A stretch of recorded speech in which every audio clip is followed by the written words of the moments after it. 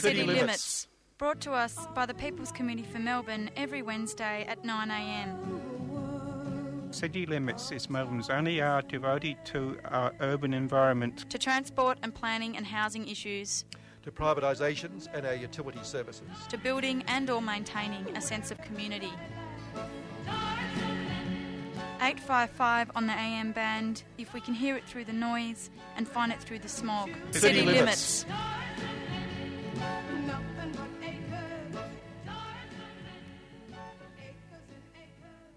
Oh, okay, I just had a little cough, and that was before the light went on, though, so why did I even say I did it?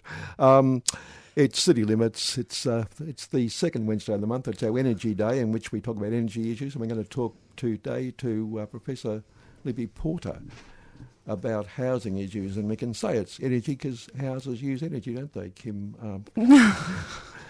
Kim, what am I talking about? Meg Kimber's here. That was the Kim bit, wasn't it? Yeah. How are you? Good morning. Had a bit of a break? Yeah, kind of. I mean, it was my rostered weeks off anyway, I think. Right, and you went off and surfed? I did, yeah, Sounds pretty wonderful. much. Sounds I'm wonderful. a surfer now, and I've given up on music, and I'm just going to surf every day. It actually takes a lot of work to surf, guys, do you know? It's you need a lot of core strength, and, right. And you miss a lot of waves. You miss a lot of waves. I know. And where I was on the Sunshine Coast, there was about 1 million people ready to take the wave if you missed it. So, no pressure. Okay, we've got Karina here. I'm Kevin Healy. Karina's pressing the buttons for us. I'm pouring tea, by the way. You all want tea? Yeah. Yep, Thanks, okay, Kevin. 3 teas. And, we're going to talk to Libby Porter about a lot of issues to do with housing today. And she's, I think people have heard her know she's particularly interesting in this area. Could you mind passing that to Karina so I can sort of... For sure, link no the problem. mic here? Thanks. And just to kick us... Oh, you have anything to kick us off with, or just want to... Nope. No, okay, that's it. Right. Yesterday's Herald Sun done it again. A whole front page devoted to a call to arms all over the place. Oh, The literally. pandemic is beating Australia, and they're taking up the thing. The Herald Sun's now leading the campaign to get us going. Oh, my God. Their objective though, is to launch a campaign to get our country back on the road to freedom. Now, that's interesting, isn't it? Because Isn't it? freedom, in their terms, means Freedom of capital. Freedom to spend money. Yes, freedom of capital. Not freedom from the oppression of capitalism. No. And it's typical. I mean, when they talk about liberty, freedom and democracy, the freedom bit of liberty, freedom and democracy is freedom of capital. That's what they're all about. And so the Herald Sun is fighting for the capitalists to get things back on track. I can't believe again. they just genuinely, non-ironically put it on their front page, a call to arms. Yeah, that's another nuts. thing, isn't it? Because they've now appointed an ex-trained killer and current trained killer to run the vaccination program, and everything he talks about is in military terms. Yeah, the whole right. thing is now being addressed as war against this, and a call to arms simply goes along with that. And last night on the telly, I saw him in some meeting some people, and he had another army bloke sitting next to him. So, you know, the military's taking over the vaccination program. And anyway, all these trained killers running riot. It's wonderful to see. Here's some interesting news, though. The Barcelona Institute for Global Health examined children's fluid intelligence, the ability to solve new problems and think on your feet. And they found children who eat organically produced food have better cognitive development. Isn't that interesting?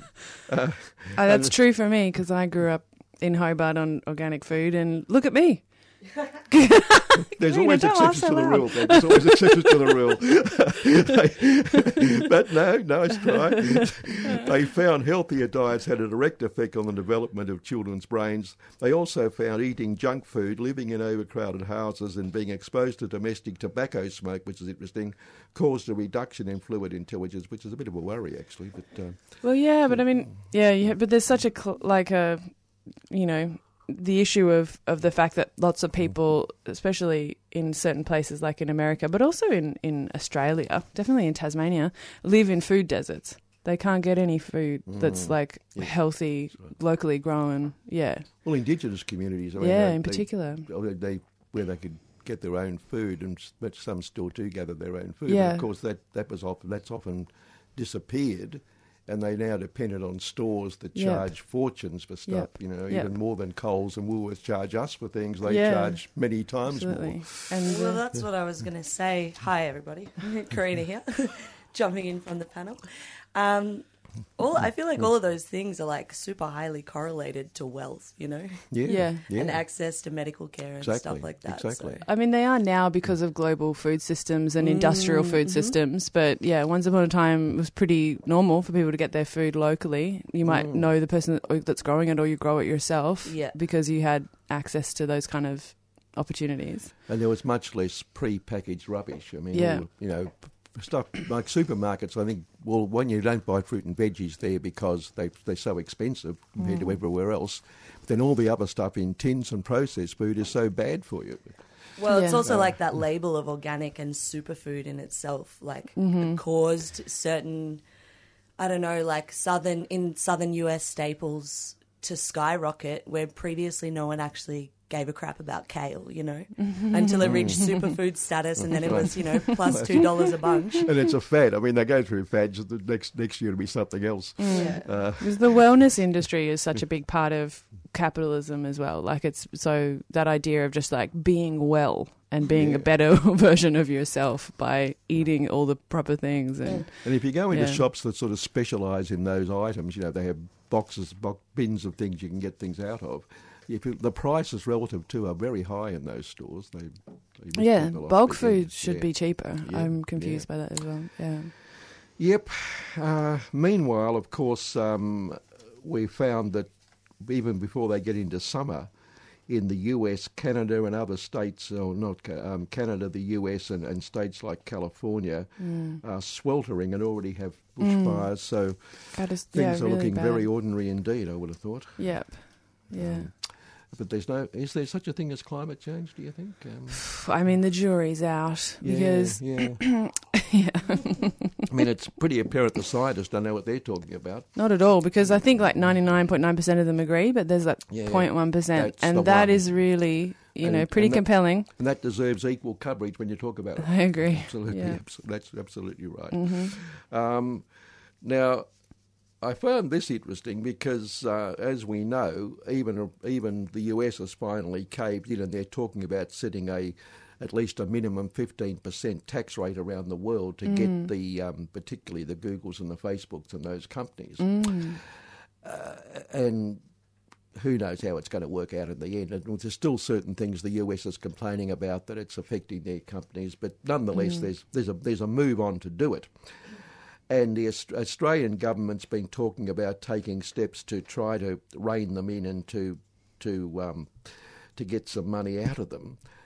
And interestingly enough, if you're a bully, you obviously succeed because, as we know, when they talked about forcing them to pay media giants here, so you force them to pay Rupert Murdoch, which I find interesting. But not the ABC or Not the SBS. No, don't be silly.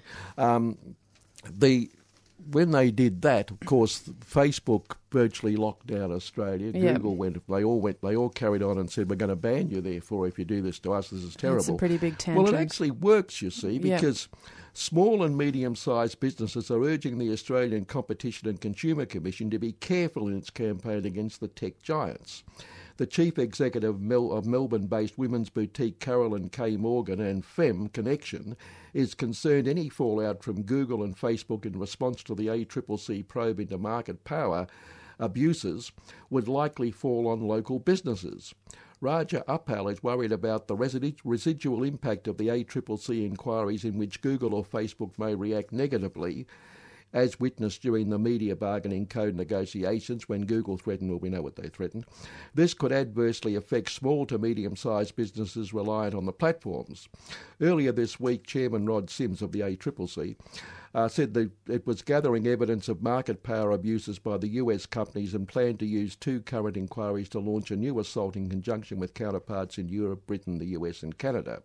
Anthony Bianco, director of Tony Bianco's Shoes, said his business had limited experience directly with the ACCC, but the heavy-handed reaction from Google and Facebook to the media bargaining code did make us take notice. If something similar happened to us, we'd obviously need to consider how we adjust or respond to ensure our business continues to perform. Professional services firm Pitcher Partners Strategy Director Terence Tay wants the ACCC to communicate with the small and medium business community on what the probes are trying to achieve, and it goes on. But the ACCC intends to use a digital advertising services inquiry, etc., etc. But clearly, if you bully people, they start to go to water, as it looks like. Well, yeah, I was just reading something in The Guardian.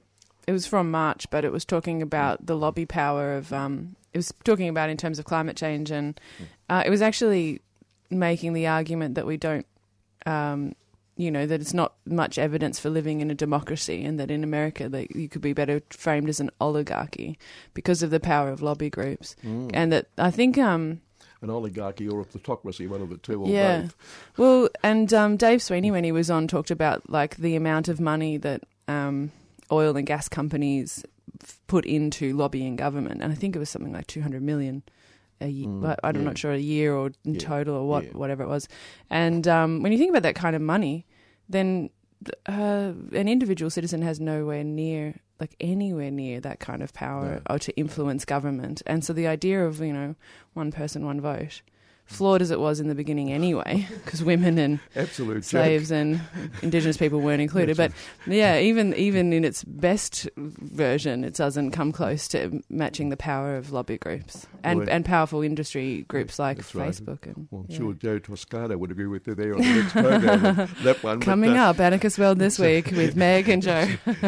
And he'll mention Bastille Day, of course, because he always does, but it's interesting, But you're right. I was about to start singing the French national anthem, but I won't. No, don't, please. No, everyone's shaking their heads. After the show, guys. Oh, beautiful. A private concert. Yep. Wonderful. Now, also, the government, of course, has been talking about increasing, or at least has been cutting income tax for the high-income people, which is going to come in a couple of years. And the ALP keeps saying, well, it hasn't made up its mind how it's going to address it yet. But yesterday's Financial Review said it's already decided it won't oppose them, which is wonderful, isn't it? The ALP is going to support it. And the reason is because if they opposed it, it would give the government opposition against them in the next election to say they oppose, they're a party of high taxes, etc., all that rubbish they go on with. Now, this morning I noticed on an interview on the ABC, their shadow treasurer claim they haven't yet made up their minds, but the inference in the story in the Fin Review yesterday was that the right wing in the ALP caucus desperately wants them not to oppose it for political reasons. So because they have people sort of out to lunch with them saying, "Listen, it would be really nice. I've only got $700 million. That's right. That's right. I really need and that the government extra. wants to take some off me. Yeah. So there we are. So I mean, that's just it's but anyway. disheartening. So they're going to water, and the reason for it is only pragmatic, nothing to do with principle or the fact that we should be taxing the rich even more. And in fact, we're cutting taxes on them. So isn't it wonderful? Perhaps if we raise some taxes on them, we might be able to afford public housing, which we'll talk about later. But no, perhaps not. I don't know. I mean, they earned that money. That's right. They did it on their merit. Yeah, we might, whether we get time to raise with Libby, but an item this week also at the super rich who in the last year have bought houses because house prices are rising so incredibly high. A family, a rich person in Sydney who bought one for, I think it was $4 million, sold it within months for $5.5 million. So they're making fortunes and selling immediately because house prices are going through the roof. If you've got money, you make more, obviously, which is unfortunately true in this sort of society. And we mentioned the other week also that Keith Pitt, the Minister for Fossils, had Keith Pitt-Pony, Minister for Fossils, that he had vetoed a proposal for a renewable farm up in the northern area from a loan from the Northern Development Fund, whatever it's called, because he said that renewable energy now, wind and solar, mature enough to stay on their own feet. We mentioned this last week, and yet last week he then approved millions to a new coal mine, which proves that coal is not yet mature enough to stand on its own feet. But you'll be pleased to know also that this week the government has blocked one of the country's flagship green energy export projects due to a clearly unacceptable impact on the environment. And the opposition to it claims it's obstructing the transition to clean energy, which is how ridiculous. The proposed $53 billion Asian renewable energy hub planned in the East Pilbara region of Western Australia was deemed harmful to Ramsar wetlands and migratory birds under a ruling by Federal Minister Susan Ley that was promptly slammed by green energy advocates. And the green energy people say that's absolute rubbish. Now, if it does harm Ramsar and migratory birds, then don't go ahead with it. But Clean Energy Council CEO Kane Thornton said it is seeking urgent clarification from the Minister to address the perception that this decision is inconsistent with well-established processes or with the treatment of non-renewable projects. And we know that in the same area, it's been destroyed by the fossil industry. And he noted the decision was taken before detailed environmental studies had even been completed, etc. But just they've done it again, so there we are. And she, of course, we mentioned the other week also how in the federal court, remember we praised the young people who took Susan Ley to court and said that she had a responsibility to take into account the future, and Justice Morty Bromberg ruled in their favour in the federal court. Well, she's announced this week she's going to appeal the decision because she says there are grounds for appeal. I presume the grounds are, but she lost the case. Well, so often with these things, it's just like someone didn't duplicate the right form and file it in the right place or something like that. Like a lot of these appeals are won on technicalities. Specious technicalities, which is also fled off to Europe, hasn't she, at the moment, to contest the proposal to put the barrier reef on the endangered thing, because she says that she's claiming it isn't endangered. That's not a symbol of the current Australian government. I don't know what is. To just be like, please don't list this as a world recognised symbol. Please, just leave us alone to just trash this continent. And and it's also been pointed out that that intergenerational report that looks ahead 40 years, which is quite ridiculous anyway. I mean, how can you? Years, I mean, they can't. Every budget, they can't get it right for 1 year, let alone 40. But anyway, that aside, people have pointed out that there was no consideration at all of the cost of climate change over the next 40 years at all taken into account. Now, it's already It's people's losing their homes and livelihoods and the catastrophic bushfires and flooding but no, don't need to take that refugees, into account. It's all right. All right, look, it's about 21, just went ticked over to 21, depending on the clock being correct or not being correct. And so let's take a break and we'll come back and talk to Libby Porter about lots of housing issues. The Melbourne Documentary Film Festival returns with a huge showcase of factual filmmaking. Highlights include Cry of the Forests, a look at WA's sacred southwest forests and the activists trying to protect them. Mental as Anything, a heartwarming story about what it's like to live with mental illness. The Price of Truth, a look at Julian Assange and WikiLeaks with never-before-seen interviews. And many more. July 21st to 31st at Cinema Nova. A 3CR supporter.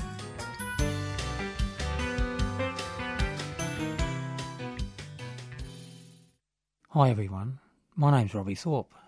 I'm with 3CR Community Radio. Every year we have a subscription drive. It's a way of supporting our organisation maintain itself through the year, and we rely on the support of the community. One way to do that is to subscribe and become a member, become part of this organisation itself. Get in contact with 3CR. You can go to the website 3cr.org.au, or you can ring on 9419 8377. 3CR ensures that our voices, Aboriginal voices, are heard on this radio station. So it's a good way of supporting Aboriginal people as well by becoming a subscriber for 3CR Community Radio.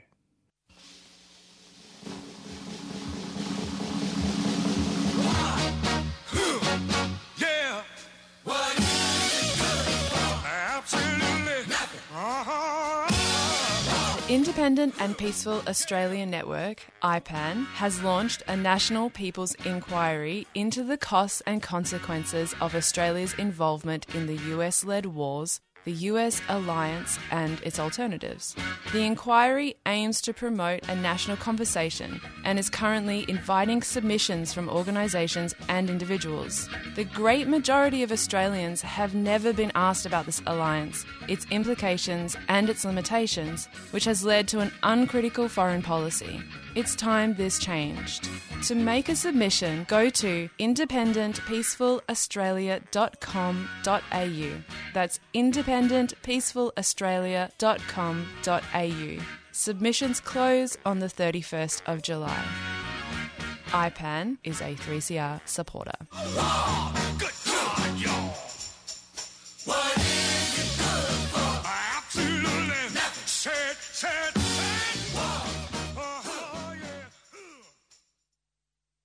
A proud black man,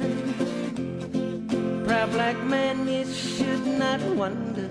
Strong Spirit, First Nations issues, families, people and stories from a First Nations perspective.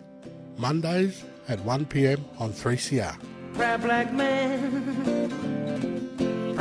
man, you should not wonder.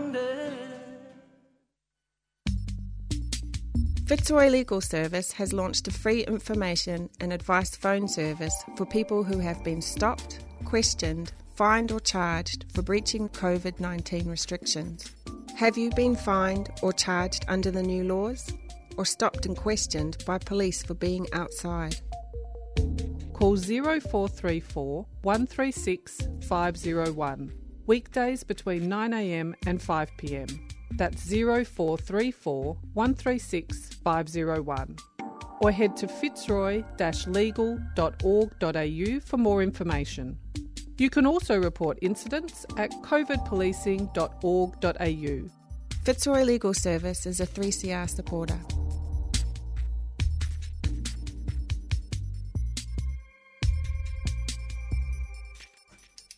Okay, back to City Limits, and we've got Professor Libby Porter on the line. She's Professor of Urban Planning, Urban Design, Urban whatever at RMIT. What are you again, Professor Rob? Libby?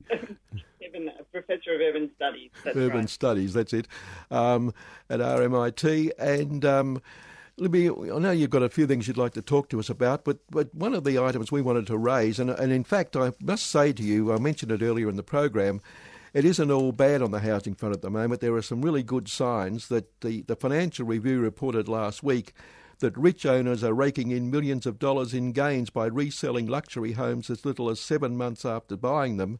And one mob made $1.5 million on a $4.5 million investment in just a year. So there's not much to complain about, obviously. No, not at all, Kevin. It's great times if you're wealthy. Yes, absolutely. And on that, of course, that's one of the reasons we got you on, because the OECD recently came down with a report that showed that Australia is now one of the countries in the world with the highest housing prices. That I think we're fourth or something in the world in prices. And in fact, there's been stories in the past couple of days about massive increases in the past 12 months in house prices. So in terms of getting people into housing, it's becoming increasingly difficult, obviously. That's right, yes. I think the OECD report points out things that we kind of already knew in many respects. And really, I think the story here is the rising level of inequality, exactly as you just painted there, with more and more people who are creating wealth from their housing, and more people shut out from even the most basic ability to shelter themselves in a safe and affordable and good way. I don't know if this is a bit of a left field sort of question, Libby, but when did housing become a thing that people profited from rather than lived in? Oh, that's a very interesting question. Sorry. Yeah, because my take on this is, and this is relatively widely held amongst people who think in more critical terms about housing. Housing is much more than simply a way to create wealth or a sort of roof over your head or a kind of built form expression. It's much more than design or anything like that. I mean, if you think of the colonial moment in Australia and its long legacy and, you know, extended history and future, we still live in a colonial moment in Australia. Really, the extraction of wealth from land, which housing is part of, began on the invasion of Aboriginal lands here in Australia. That is, you know, that was the beginning of the housing crisis in Australia from a First Nations perspective. First Nations people have always been the people who first bore the brunt of a housing crisis. And we built a system that was entirely coordinated around speculation on land, the ability to basically steal land, right, and then make a profit out of it. So all of the work that many of the early surveyors and early town planners and early house builders did in a city like Melbourne, for example, where I am, was very much around generating the ability to take wealth from something that they had stolen in the first place. And we saw really rapid rises in house prices and land prices, even in those early years, from 1835 when Hoddle laid out his grid that we now walk around in the city centre of Melbourne. Just a few years later, people were making up to 1,000% increases in their extraction of wealth from the same piece of land when they flipped it. So we've been doing this for nearly 200 years here in this country, and so it's kind of, I think, sort of embedded in the way we think about what housing is, and that's why it's really difficult to shift. That's really interesting. Thank you. Yeah, just on that, the OECD report says supply has been rigid because of regulatory measures such as restrictive land use regulations and restrictive zoning in many cities, greater flexibility in land use regulations and zoning, etc. They go on with that. And the Productivity Commission, in responding to it, urged state governments to cut development approval times and to relax their highly prescriptive planning systems. So they really want us to give absolute carte blanche to developers and the rich, I presume. Of course, and this debate has been underway, certainly in Australia and elsewhere, for literally decades. It's so tired, and many of us are so tired of it. If you could solve housing affordability with supply, we would have done it by now. We have had massive increases in supply of housing year on year for decades. Supply is not the problem. Regulation is not the problem. The regulatory regime is there to ensure that all of us, as citizens living in communities and society together, have a set of values about what will constitute the right way to think about our use of land and our relationship to places. That's what it's there for. If we start, and we have, it's not as if we haven't started, pulling at the edges of that and unpicking it, we start getting into all sorts of tricky territory. So the answer is, in my view, certainly not about reducing regulation and reducing red tape. That's the kind of classic easy reach that most governments of most shades actually reach for. And I think it's really important for listeners to remember that we talk about reducing red tape and those kinds of things to help housing supply. What we don't talk about is the ways in which government supports, actually, hugely with enormous forms of subsidies, like negative gearing, for example. So government is intrinsically involved in bolstering the wealth creation that you mentioned at the outset, Kevin, in your introduction, of people who are able to extract large amounts of wealth by, flipping homes quickly or by negatively gearing, doing all of those kinds of things that we know to be wrong. So the idea that government needs to get out and let the private sector do its thing is a kind of furphy, really. It's a nonsense. And as I say, if we were going to solve the housing affordability problem with supply, we would have done that well and truly by now. The answer is not there. We need to look at other kinds of alternatives, other kinds of measures, and public housing has to be one of those that has to be right in the centre of it. Which answers the next question, because I was going to raise the fact that the OECD and the Productivity Commission looking for solutions like relaxing regulations, no one's come up with the idea that maybe public housing could solve the problem. That's exactly right, and of course this is a subject dear to my heart and dear to many people's hearts actually, that we keep and governments I think keep ignoring, and we need to do this work of keeping it front and centre of the public discussion, because it's so easy to get distracted by fancy financial models that someone invents to deliver X number of affordable housing units on X site. These are the kinds of conversations we see in the media all the time. Look, there might be a place for those kinds of things, but at its core, what we're talking about here is that housing is a human right. We all need a place to call home. We all need proper shelter that's warm and that's within our ability to pay for it, if we think of that's what affordable means when it boils down to it. And so if we keep that at the centre of our conversation, what we need to be doing is really decommodifying housing. We shouldn't have a system that generates so much wealth from a housing system. That should be generated in other ways. What we need to make sure is that everyone is appropriately housed according to their needs and according to their means.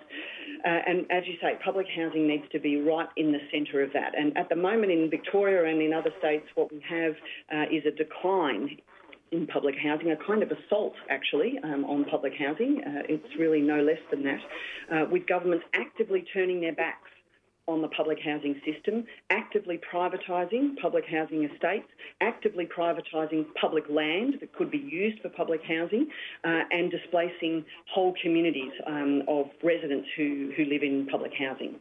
And this is really a disgrace, in my view. Speaking of supply and demand, the Victorian government announced the big housing build, I think last year, partly as a response to COVID and talking about jobs in construction industry. Do you have any comments on that? I have many comments on the big housing build. I wish it was the big public housing build. Yeah. If I announced that, I would have been ecstatic, as many people have been. What we've got here is a really... I think a very firm statement from the Victorian government about its turn away from public housing, because what we've got is entirely an emphasis on the delivery of a privatised, if you like, kind of social housing system, delivered either through community housing providers or the private market in the forms of, and of course you can't see me, but I'm using scare quotes here, affordable housing, which is of course never really affordable. Much community housing is not really affordable because it's capped. Rents begin at 30% of people's income, which is where we know housing stress begins. When you're paying 30% of your income on housing, you're already in housing stress. So community housing itself, which is the form of social housing delivered through community housing providers, not through the public system, is already seeing people in housing stress. And that's true too of some of the rental subsidies and forms of assistance in the private market that the government, the federal government in particular, runs, that are often put forward as the solution. Those people are in housing stress too. So these are enormous amounts of public money going into attempting to help people on low incomes find housing in the private market, which much of the big housing build is kind of built around that kind of idea, that sort of principle. And we know that to be not working. Those people are still in housing stress. It doesn't solve affordability problems.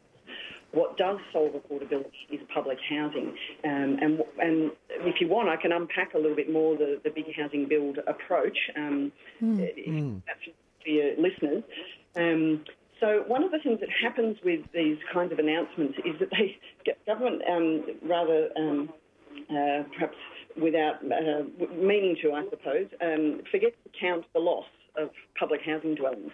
So a huge portion of what they call the fast start housing, which will be new homes on what is already owned by what was the Department of Health and Human Services, now Homes Victoria, building on their land, so land that's currently owned for housing by the public.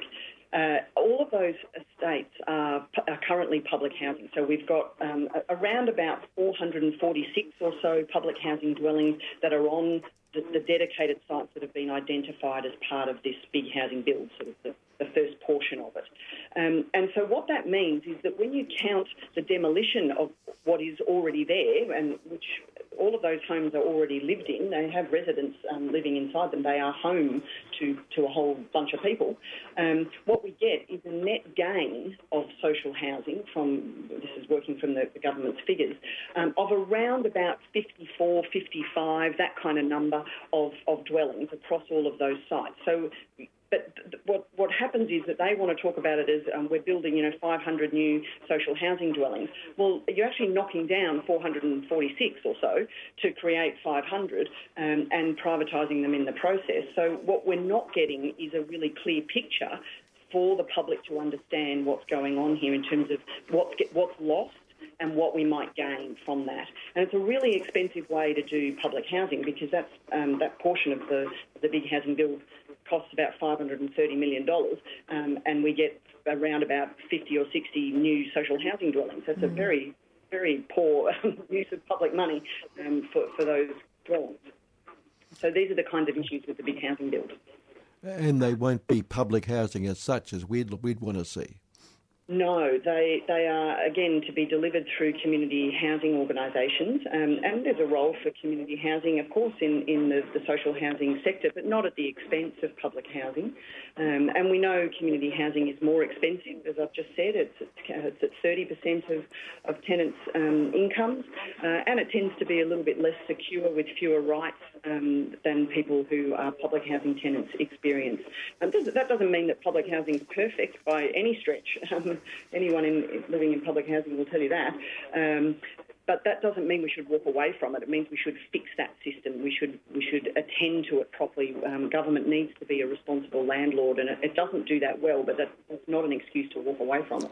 Yeah, I have a regular dinner group with some people who are quite critical of public housing, and I say to that's what I say to them, look, let's make it work. If it isn't working, let's make it work. But let's not go in the other direction and get rid of it altogether, which is the awful part.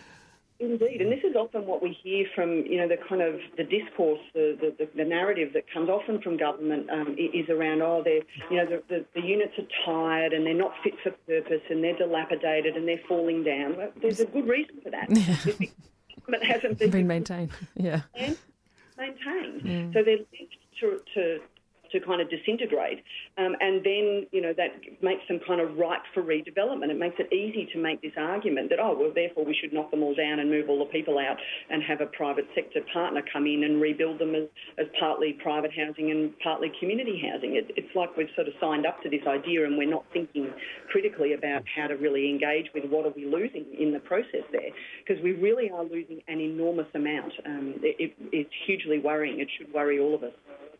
This is going to be a difficult question to answer, but we're seeing Martin Foley on telly pretty regularly these days because he's Minister for Health around COVID. But in his previous life as Minister for Housing, he didn't exactly cover himself in glory, did he? No, well, not in my view. He was certainly a kind of principal architect of what is the Public Housing Renewal Program, which has a longer life, of course. It existed in different forms prior to that, and this conversation's been around a lot longer than when Martin Foley was the minister. And so, I agree. But it's not really a question so much for me, anyway, of which government or which minister's doing which thing. It's the form of ideology that we've kind of collectively seem to be supporting and perpetuating, and I think we really need to become clear about what is actually going on here. Yeah, going back when Brian Howe was the Federal Housing Minister and Barry Pullen was the State Minister here, that seemed to me to be the beginning of government pulling away from really funding public housing in a real sense. And I know Pullen, for instance, withdrew workers off the estates. Workers had, the state funded workers on estates back then, but then he pulled them all off. So I feel that was a period when we really started to lose ground, big time. That's absolutely right, and that sort of has been continuing really, sort of relatively unabated, perhaps with the exception of a little spike in building under Rudd's announcement, under a package that delivered quite a few new social housing dwellings, some of which were public housing. So yes, I think that it's important to kind of see that, the long durée, if you like, of the decline of public housing. That its heyday was really the kind of 60s, and we've never really invested properly and done much since then, and the stock is actually declining in real terms year on year, and will continue to do so. There's no indication that is going to change. So what one of the ways that we're kind of trying to track this within our Safe Public Housing group called the Safe Public Housing Collective, if anyone's interested in getting involved, please do get in touch with us, is we're starting to map these announcements and these effects across, concentrating very much on the city of Melbourne or the metropolitan area of Melbourne at the moment, but it could be done in other places as well. And I encourage your listeners to go and have a look at what we're starting to do. You can find the website at map.savepublichousing.com, and you'll see us beginning there to tell the stories of what's being lost, so that people can properly understand and have a more accurate picture of what is actually unfolding across the state, and particularly in Melbourne. Yeah, that sounds really interesting, and of course it also sounds like a lot of this, it has an ideological impetus coming at it before a financial one, from the sound of it. You mentioned about how public housing estates had been not maintained, and that was part of the reason that the renewal project by the Victorian government was justified, which has seen a lot of people been moved out of their public housing homes, and those buildings knocked down and to be renewed, so to speak. There's an expansion happening of the renewal program, is that correct? Yeah, that's right, and we could very much see the big housing builders as a sort of form of that expansion as well. But in other ways too, perhaps more subtle, and that you might only know about if you lived in some of these in the neighbourhood and you were sort of starting to hear about it. So, for example, there's a series of renewal programs around the metropolitan area of Melbourne. One of them is at Braybrook, a huge regeneration project, a sort of long-term, what they call long-term renewal program. It's located within the city of Maribyrnong, around the sort of neighbourhood and suburb of Braybrook, which currently has quite a large, in Melbourne terms anyway, amount of public housing. It's around about 20%, I think, of the Braybrook suburb is public housing, and the plan is again based on this idea that the housing is poor quality and it needs to be demolished, and the whole area needs a sort of transformation. I read that as there aren't enough Cinzano umbrellas and hipster cafes in the area, and it's often, Braybrook's often held up as this kind of pariah suburb, and is terribly stigmatised in very unfair ways. Of course, there are social problems like there are anywhere, but this is often weaponised and used in order to justify these kinds of programs. So in Braybrook, there will be a wholesale kind of demolition of housing. These aren't big estates in a place like Braybrook. They're more sort of scattered single dwellings around the neighbourhoods, and we will see it's starting already. Many of those residents in those areas who live in public housing are being relocated right now in order to make way for that demolition, and none of them are going to be rebuilt as public housing, or at least there is no indication of that at this point. And the current trajectory, as we've been talking about, of the policy agenda, which is very much driven by this kind of ideology that is anti-public housing, is suggest that nothing will be public housing that is returned to this area. It will be a small amount of community housing, provided housing, and all of this idea of sort of dressed up affordable housing, which is just another way of saying it's market housing at a slightly subsidised rent, which frankly doesn't help terribly many people when the rents are so high to begin with.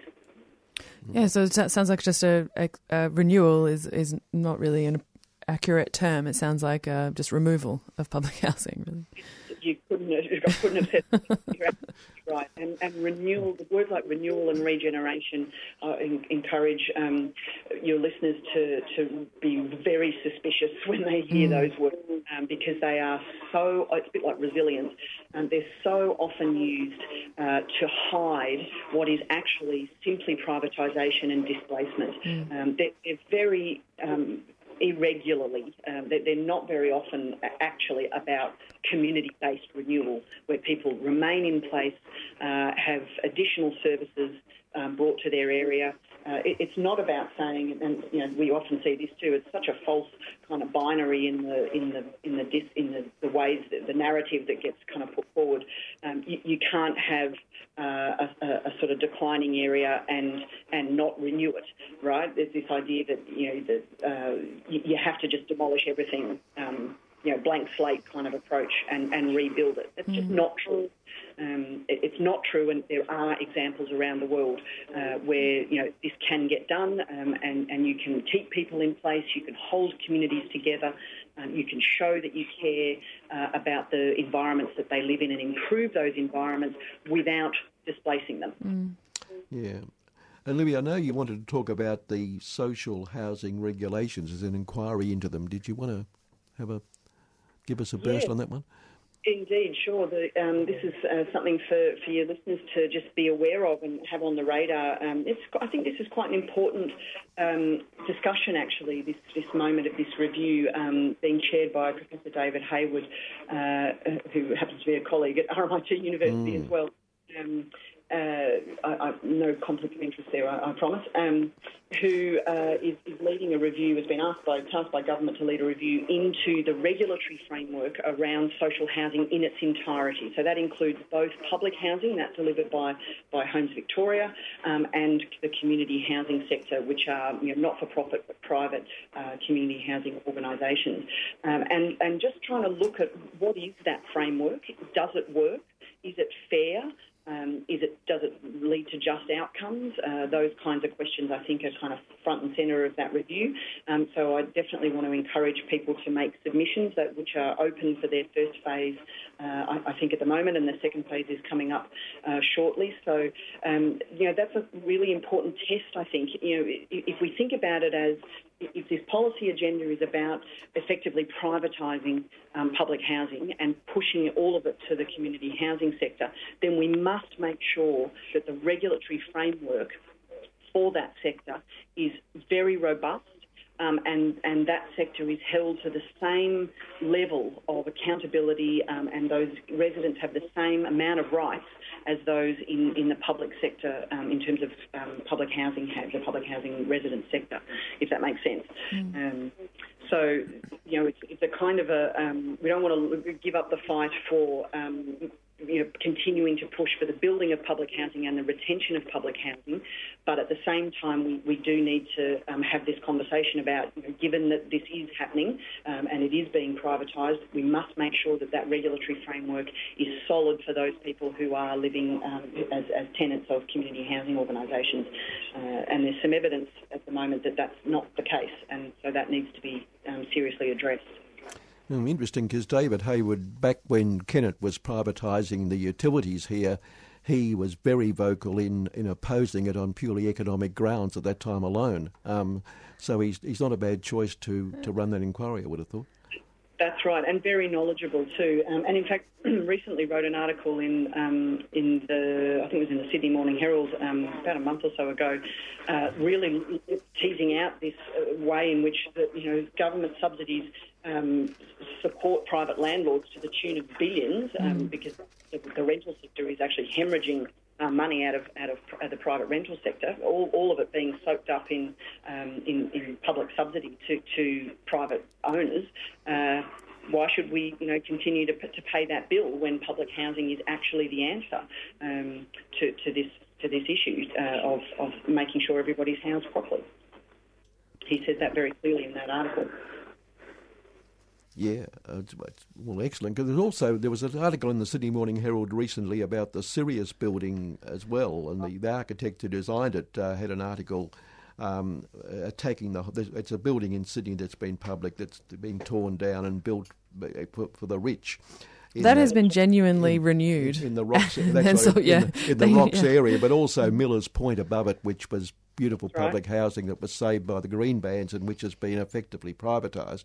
And governments say, but we can use this money to build new public housing, but that, of course, is miles from the centre of the city where you had this beautiful public housing right on the edge of Sydney.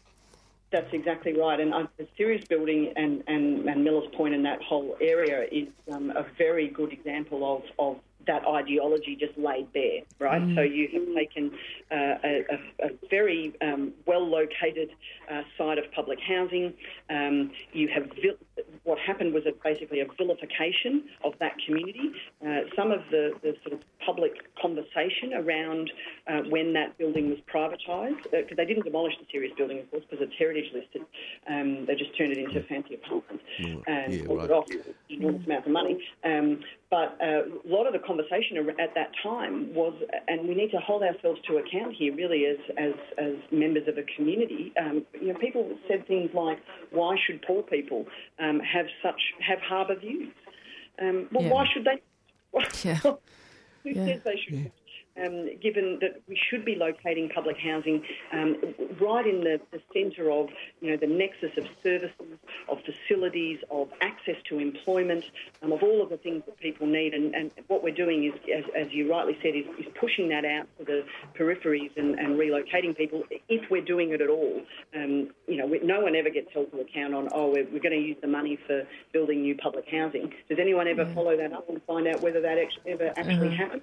Yeah, well, I had a cousin who lived in Millers Point public housing, and in the 1988 bicentenary, after the march, because we were staying with them on the evening, we sat on the balcony and watched the fireworks. And it was just absolutely beautiful, and that's unfortunately now gone to the rich.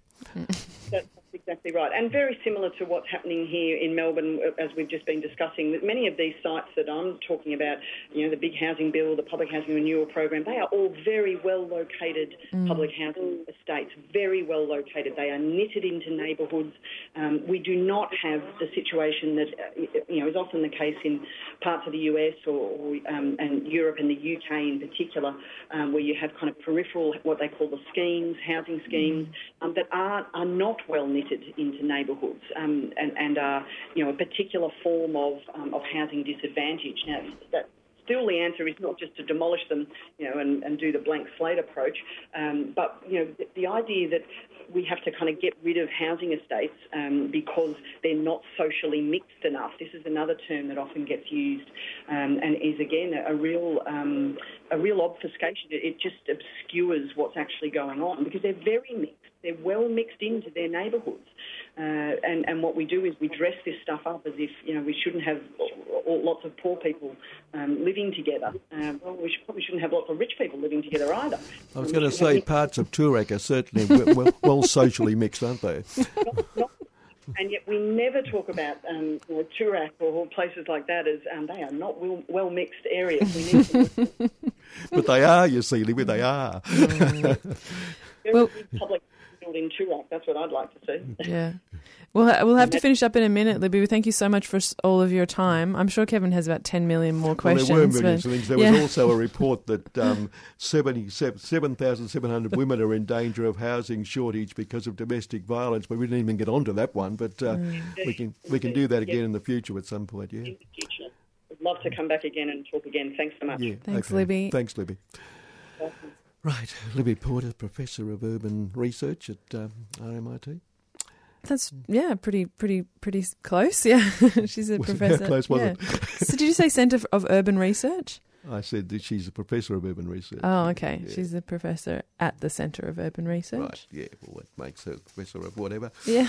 Okay. And she mentioned the Save Public Housing Collective. I was going to get more information from her about that, but I think if anyone's listening and wants to find out more, they can Google Save Public Housing Collective. Yeah.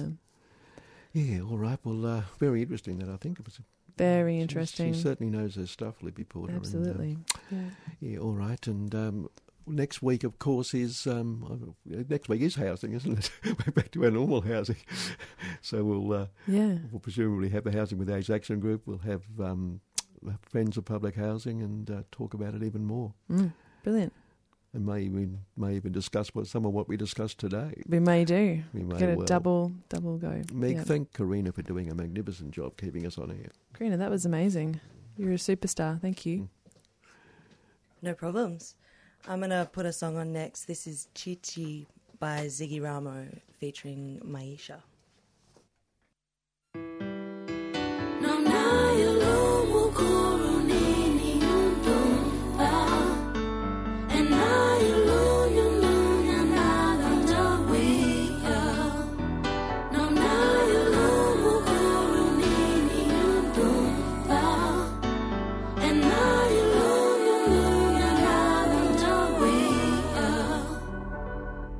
I'm so tired of hiding that I'm dying inside. I'm steady holding back tears in a country that's blind, in a country that's black, but we don't talk about that. I nearly took my own life and turned it into a stat, but you don't wanna talk about my trauma, talk about my dad being flora and fauna, talk about the fact you benefit from our suffering, talk about the fact I never lived on my country. I'm disconnected, but you ain't affected on the day-to-day, so you ain't never learned the message. Well, this shit is desperate. I had a family who loved me with a clean bill of health. 20 years down under, I wanted to kill myself, and I still do. From time to time, it brings me comfort, it calms my mind. When I was young, I didn't realize I had a disease. I figured it was normal to wanna be at peace, and I found it. When I crossed the street, I closed my eyes, crossed my fingers, hope a truck killed me. Hope that I could be free from all of this hurt. You only stand with me on top of 6 feet of dirt. I want what you want, I swear we all the same. I don't wanna live my life digging my own grave. I don't wanna explain why this shit ain't okay. I don't wanna see the same cycle happen again. I don't wanna hold my children while they shaking in pain. Bring them into the world and tell them that it's okay. Do I lie to they face? What the fuck do I say? When the same very pain made me wanna blow my brain. Same pain made my dad an alcoholic. His dad had the same fate. This shit is hard to stomach, but you watch it. As long as you profit, you forgotten. We the skeletons that you hanging from your closet. For the moments when I'm not there, know that you were here, always with me. For those who put chains on your feet, believe them to be slave to nobody. At each crossroad to find yourself or somebody else will take the lead. And know that love cannot be given if your heart is built by what you give, not receive. My dad called and he gave me some wisdom. He said, son, I can see you dealing with symptoms. I see your pain, I felt the same. If you want real change, you gotta play the long game. There's no easy fix, this shit is all consuming. I know you're overwhelmed, I know this shit's confusing. I know you're troubled and don't know what to do with it. The simple answer is, we're all human. So understand why you want this change. If you don't ask why, you might be here today. But your motivation fades if you ain't got no stake in seeing this through. Cause this is gonna take much longer than a second, longer than a minute. We might only lay the groundwork, our children finish. You won't fix what you don't understand. Man created this problem, the solution's in your hand. You've been listening to a 3CR podcast produced in the studios of independent community radio station 3CR in Melbourne, Australia. For more information, go to allthews.3cr.org.au.